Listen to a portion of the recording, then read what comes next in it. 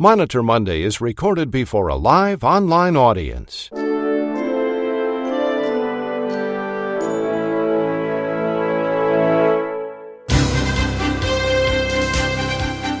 It's morning in America. It's Monitor Monday. For rural hospitals and small-town clinics, big city health systems, and healthcare professionals, Monday means Monitor Monday. And Monday means gearing up for another week of audits by the government and health plans. Here now with the latest regulatory and audit news is the publisher of RAC Monitor and the host of Monitor Monday, Chuck Buck. Good morning, everyone. Welcome to another live edition of Monitor Monday. And we begin with an important legal question. Could disallowing an appeal process for a decrease in Medicare payments be unconstitutional? Healthcare attorney Nicole Emanuel is standing by with our lead story. In other news, the countdown has started for inpatient rehabilitation facility providers. One of the country's foremost IRF authorities, Angela Phillips, will explain the urgency. 3 major pharmaceutical companies have agreed to pay $122.6 million to resolve allegations of False Claims Act violations. Famed whistleblower attorney Mary Inman will be calling in live from London with the details. Also on today's Monitor Monday, the American Hospital Association and the National Quality Forum announced new guidelines for telebehavioral health. Kathy Seward will be reporting this developing story. And healthcare attorney David Glazer has another example of risky business. But we begin this morning with Dr. Ronald Hirsch, who is making his Monday rounds here on Monitor Monday. Monday Rounds is sponsored by R1 RCM. Here now making his Monday rounds is Dr. Ronald Hirsch. Good morning, all. I received a great question last week, and I thought I'd share it here. The case management manager contacted me and wanted to know how to determine status for a patient who came into the ED and was felt unlikely to live past 24 hours. She raised some valid concerns: the cost to the family, the burden of the Medicare-required notification, and the effect on their mortality measures. So let me address each one. As far as cost, she was concerned, since this patient had a prior admission within the last month, that observation would impose costs that would not be incurred with an inpatient admission. She's right.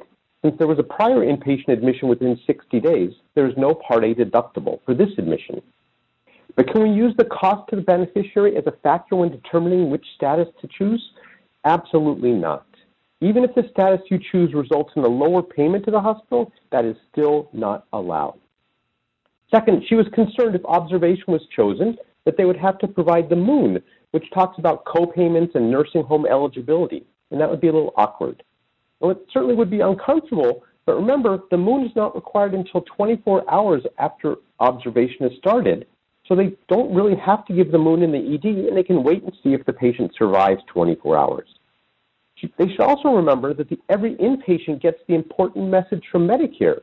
Right? That doesn't require an oral explanation, but what if the family asks what they're signing? It'll be equally awkward to tell them this form gives them the information on appealing if they feel their loved one's discharge is premature. The third concern is mortality. If a patient is admitted as an inpatient and dies, it gets reported as an in-hospital death, whereas the death of an observation patient is not counted. Now, we all hate hospital complications and death, but you should really hate those on observation patients that result in an inpatient admission a little less, since these get to be reported as present on admission. And present on admission equals yes, diagnoses are not considered hospital acquired. That means if an inpatient falls and breaks a hip, it's your fault. But if an ops patient falls and breaks their hips, it's not your fault. But remember that mortality measures are not based on an absolute rate. It's based on the expected versus the observed. So a patient who comes in the hospital and is likely to die will probably score out as an expected death, not influencing your mortality score. So with all that, how should she determine the status of this patient? Well, it depends on the treatment plan. If the plan is comfort care while they transition the patient to hospice, then observation is right. There is no two-midnight expectation. But if the family wants active treatment and the doctor orders it, then inpatient admission is warranted. The treatment is being ordered, expecting it to work, and get the patient past the second midnight. So once again, the answer is to follow the rules and don't worry about the fallout. Doing anything else just creates mayhem. Thanks, Chuck. Thank you, Dr. Hirsch. That was the Vice President of R1 RCM, Ronald Hirsch, MD. Dr. Hirsch is making his Monday rounds here on Monitor Monday.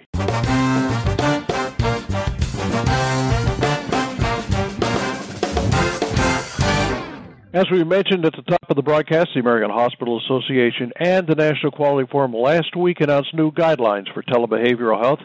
Here now reporting that developing story is Dr. Kathy Seward. Good morning, Kathy. Welcome to the broadcast. Thanks, Chuck. That's right. The American Hospital Association, in partnership with the National Quality Forum, just released a how-to guide for hospitals and health systems needing to implement, strengthen, and sustain telebehavioral health programs. This guide is an excellent framework for those contemplating building their own telebehavioral health capabilities. But there are fundamental questions that you need to ask before embarking on such a significant investment in time, people, and resources. So ask yourself, will telebehavioral health help alleviate many of your clinical, financial, or operational issues? The answer is probably maybe.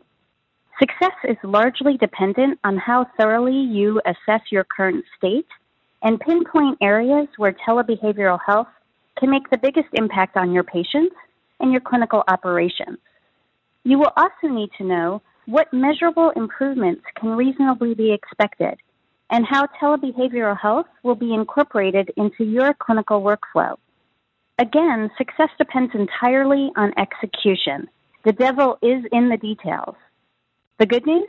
This new guide from the AHA and the National Quality Forum effectively articulates many of the challenges hospitals and health systems are currently facing as a result of the nationwide shortage of behavioral health professionals, and especially the shortage of psychiatrists. The primary challenge, however, is that patients do not have access to swift, appropriate care for their behavioral health needs. Having psychiatric patients placed in beds in the ED, plus bloated length of stay, both in the ED and hospital-wide, and stress on staff who may not have access to the resources required to appropriately care for these patients are daunting challenges. But this new guide suggests a possible solution, and that solution is telebehavioral health. Moreover, the guide offers a framework that your facility can use to build a successful telebehavioral health program. It's a framework that touches on all the right considerations: leadership commitment, operational and clinical workflow, training, and measurement among them. Those of us in the physician advisor world who view everything through the lens of improving clinical workflow and direct patient care clearly believe that hospitals and health systems that afford these fundamentals their appropriate time and attention will inherently address and alleviate these challenges, and in doing so will improve quality and outcomes, reduce length of stay, and eliminate psychiatric boarding in the ED. And there's even more good news. Telebehavioral health could improve the bottom line. While our focus is always the patient, another primary consideration is financial, and one must understand the details of the telebehavioral health reimbursement model to ensure proper payment for the quality care that is delivered, and more broadly recognize how much revenue is lost when psychiatric patients are boarded in the ED simply because there's no one available to treat them. This essential new guide from the AHA and the National Quality Forum certainly provides a sound framework and articulates the key work streams required to create a successful, robust telebehavioral health program at your facility. Chuck? Thank you, Dr. Seward. That was Dr. Kathy Seward. Dr. Seward is the Chief Medical Officer for Clear Solutions. That's a telemedicine company providing psychiatric care to patients throughout the United States. By the way, you can read her story in this Thursday's edition of the RAC Monitor News. And coming up at about 9 minutes after the hour in your time zone, you're going to hear from David Glazer, Angela Phillips, Mary Inman, and Nicole Emanuel. This is Monday. It's April 15th. It's Income Tax Day, and you're listening to Monitor Monday. Stand by. Do you feel you are all alone fighting clinical validation denials? If so, here's important information from RAC University. There is a must-see webcast about how a team approach is necessary when appealing clinical validation denials. You'll learn that the team approach should include CDI and coding professionals, your contracting team, and physician advisors. If your appeals team does not include all of these players, your process is not as optimized as it can be. So join us this coming Thursday, April 18th at 1:30 p.m. Eastern.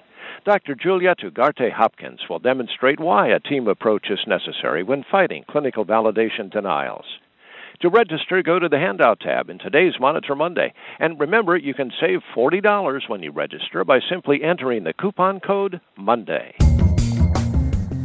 Thanks, Clark. And a reminder about the Auditor Monitor. Each quarter, the Auditor Monitor will be delivered to your email box, and you'll receive concise, must-read analysis of the latest activities by the Recovery Audit Contractors. It's a resource intended to save you and your facility time and money.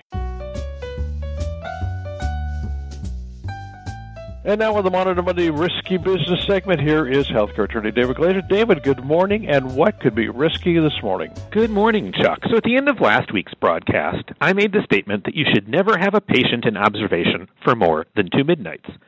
I received a very thoughtful email from Dr. Bruce Ehrman. He noted that there was ever a system-based delay in diagnostic testing, and it would be medically appropriate to discharge the patient prior to the second midnight if the delayed test had occurred and been reassuring. It might not be appropriate to bill for an inpatient admission. He cited the example of a patient admitted on a Saturday with chest pain when no nuclear medicine stress testing is available at the hospital on Sunday. Bruce raises a really interesting question. There's certainly an argument he's correct. In fact, I first was certain he was, but now I'm not as sure. This is a question that's bothered me for 10 years. Now, Emily, if you could post Medicare Benefit Policy Manual Chapter 1, the Inpatient Hospital Services, you can see the language on the screen.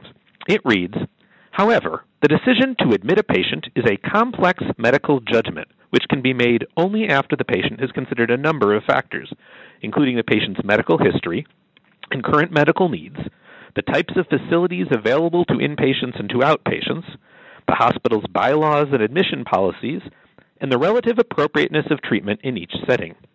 Factors to be considered when making the decision to admit the patient include things such as the severity of signs and symptoms exhibited by the patient, the medical predictability of something adverse happening to the patient, and here's the biggie, the need for diagnostic studies that are appropriately outpatient services, i.e., their performance does not ordinarily require the patient to remain at the hospital for 24 hours or more to assist in assessing whether the patient should be admitted, and then the availability of diagnostic procedures at the time when and at the location where the patient presents. Now, this drafting is terrible. While it's clear that the availability of diagnostic procedures is a factor in determining whether the patient is an inpatient, it is utterly unclear how it matters. Does the availability of testing justify admission? Does the lack of availability justify an admission? Or does it render an admission unnecessary? It is utterly impossible to discern the intent of this jumble of words. Now, I certainly understand Bruce's point. And if there's a way to provide care that would allow a patient to leave before 2 midnights and the hospital didn't do it, I can see an argument that it's medically unnecessary to keep the patient in.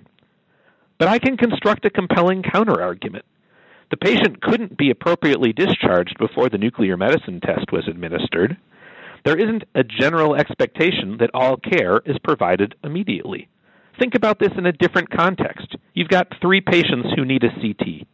The third patient has to wait for the other 2 patients and may spend an extra couple of hours in observation as a result. Is there any sense that you're supposed to exclude this wait time when billing for observation services? I don't think anyone would make that argument. Is the fact that the scanner is in use different from the fact that techs weren't scheduled to work that day? Before you say, yes, because the hospital chose not to schedule people on Sunday, well, the hospital chose not to have 2 scanners. This one's hard. Bruce's point is sound, but it's not dispositive. And I just want to say I love getting these well-thought-out emails, so I want to thank Bruce for sending me the note. Bruce included some sage advice in his email. Never say never. Now, there's a Romeo Void song with that very title, and I could have put it here, but it's a bit grating. And I don't know if I've ever used a song by heart, but, you know, it's Heart Monitor Monday, so dare I say I've never done that, and so let's go with Never from Heart.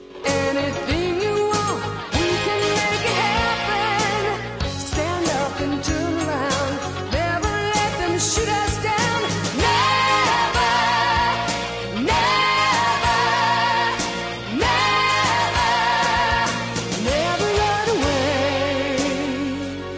back to you, Chuck. Thanks very much. That was healthcare attorney David Glazer. David is a shareholder in the law firm at Fredericks & Byron in downtown Minneapolis.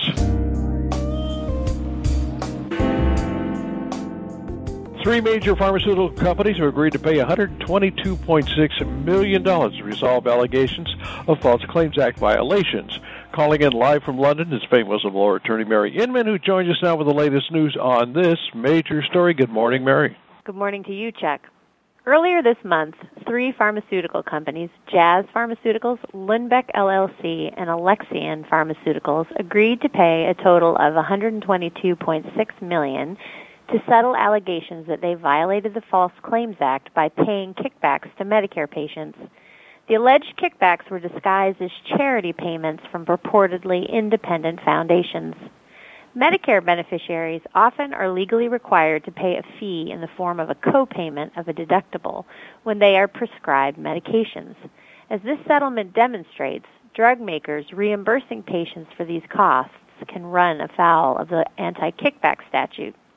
Broadly speaking, the anti-kickback statute prohibits healthcare providers, including pharmaceutical companies and medical device manufacturers, from paying or receiving kickbacks, remuneration, or anything of value to induce patients to purchase or use a company's drugs.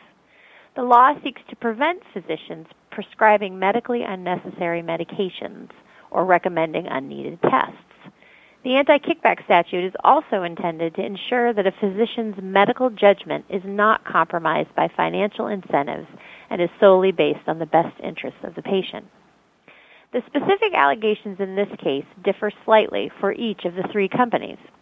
Jazz Pharmaceuticals allegedly asked a charitable foundation to create a fund that would cover co-pays for the purchase of Xyrem, a narcolepsy treatment.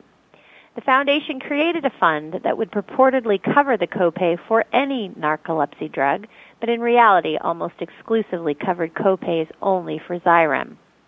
The government also alleged that Jazz asked the same foundation to create a second fund to help patients with severe pain. This fund almost exclusively assisted patients in paying for Prialt, another Jazz drug, and referred patients elsewhere for assistance in paying for competitors' drugs. Jazz will pay $57 million out of the total $122 million settlement. The government also alleged that Lundbeck ran a similar kickback scheme involving Xenazine, a treatment for Huntington's disease. Lundbeck donated millions to a charity fund that claimed to help all patients with Huntington's disease, but ended up exclusively funding copays for Xenazine. Lundbeck will pay $52.6 million. Both Jazz and Lundbeck consistently raised the cost of these drugs well above the rate of inflation during the time that the charity foundations were providing copay assistance. Alexion faced similar allegations concerning its drug Soliris, which can cost over $500,000 a year and is used to treat certain diseases that affect red blood cells. Alexion allegedly set up a charitable fund, to which it was the sole contributor, that assisted only patients that took Soliris. Alexion will pay 13 of the $122 million settlement. Unlike most cases I report on for Monitor Monday, this False Claims Act lawsuit was not brought by a whistleblower, but instead was brought by the government prosecutors themselves, without the assistance of a whistleblower. That's it for me. Back to you, Chuck. Thanks, Mary. Calling in live from London was famed whistleblower attorney Mary Inman. Mary is a partner of the London office of Constantine Cannon. The countdown has started for inpatient rehabilitation facility providers. One of the country's foremost IRF authorities, Angela Phillips, joins us now to report the urgency of this matter. Good morning, Chuck, and thanks for having me back to talk about this important topic this morning. While IRFs continue to deal with audits from all areas, this morning I want to talk a little bit about some of the upcoming changes to the methodology for classifying patients into payment categories. As our listeners know, that CMG assignment has historically been driven by both the motor and cognitive FIM scores, with a greater emphasis on motor scores to assign patients to a higher-paying CMG.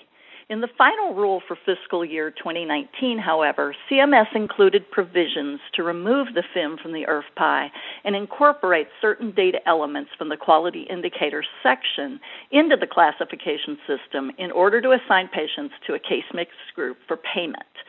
As the transition date of October 1 approaches, it's important for us to be finalizing our preparation and training for that transition. And there are a couple of key things we should be addressing now as we count down to the final date. The change applies to discharges on and after October 1st, 2019. As always, with a change that occurs related to discharge, patients will start and stop before and after that date. So IRFs must continue to collect both the quality indicator and the FIM data for patients who will be discharging around the transition date to assure that adequate data is documented and available to support billing for patients who are discharged around this time frame. Second, IRFs should note that while we've been collecting quality indicator data for functional status for several years, there's some significant difference in how scores are captured compared to the FIM, and refocusing our efforts toward accurate scoring is essential for a successful transition.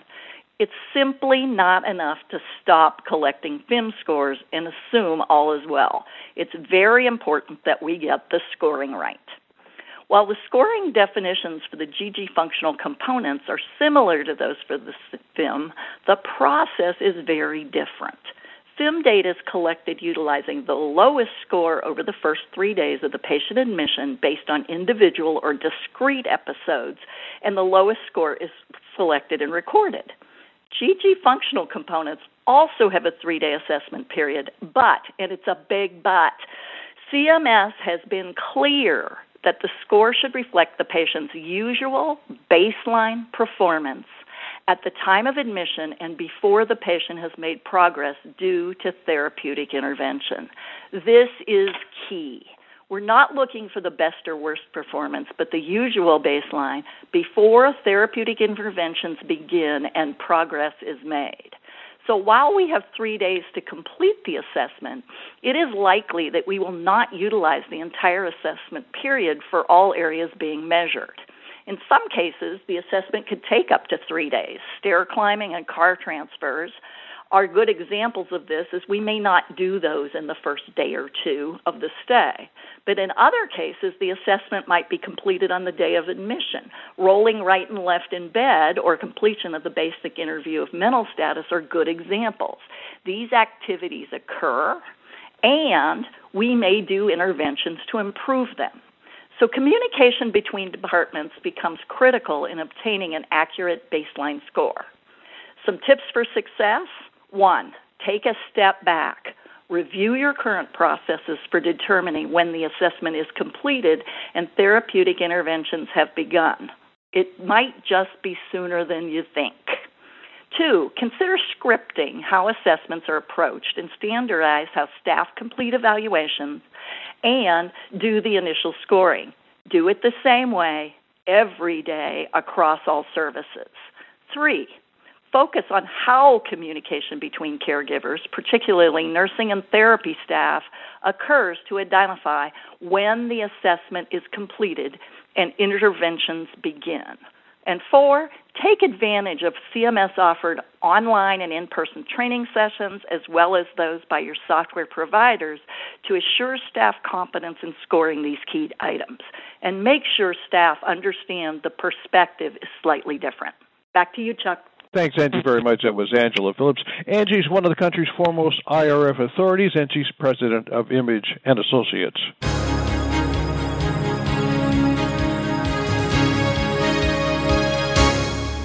With the courts now finding that Medicare reimbursements are a property right, could disallowing an appeal process for a decrease in Medicare payments be deemed unconstitutional?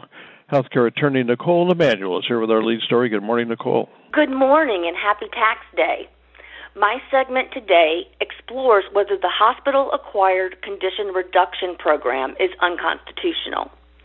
Hospitals are losing Medicare reimbursements. CMS data shows more than half the nation's hospitals will be penalized in federal fiscal year 2019. Under the Hospital Readmission Reductions Program, and 800 U.S. hospitals will be affected adversely by the Hospital-Acquired Conditions Reduction Program. The HAC Reductions Program began in fiscal year 2015 and focuses on three measures. 1, patient safety indicators. 2, central line-associated bloodstream infections. And 3, catheter-associated urinary tract infections. The question is, are these penalties constitutional? 42 CFR Section 412.172 under Section G has the limitations on review, and there is no administrative or judicial review allowed under this section for the following. 1, the criteria describing applicable hospitals. 2, the applicable period. 3, the specification of hospital-acquired conditions. And 4, the provisions of reports to hospitals and the information made available to the public. Well, there's this thing in America called due process. Due process is the universal guarantee in the Fifth Amendment to the U.S. Constitution, which provides that no person shall be deprived of life, liberty, or property without due process of law, and is applied to all the states by the 14th Amendment.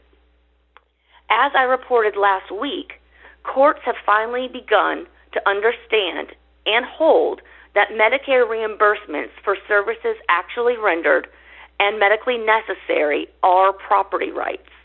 Why is that important? If you don't have a right to something, whatever it is, then you don't have a right to due process.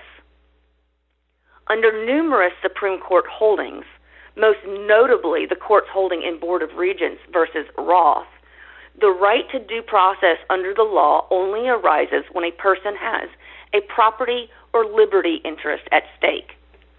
In determining whether a property interest exists, a court must first determine that there is an entitlement to that property. Unlike liberty interests, property interests and entitlements are not created by the Constitution.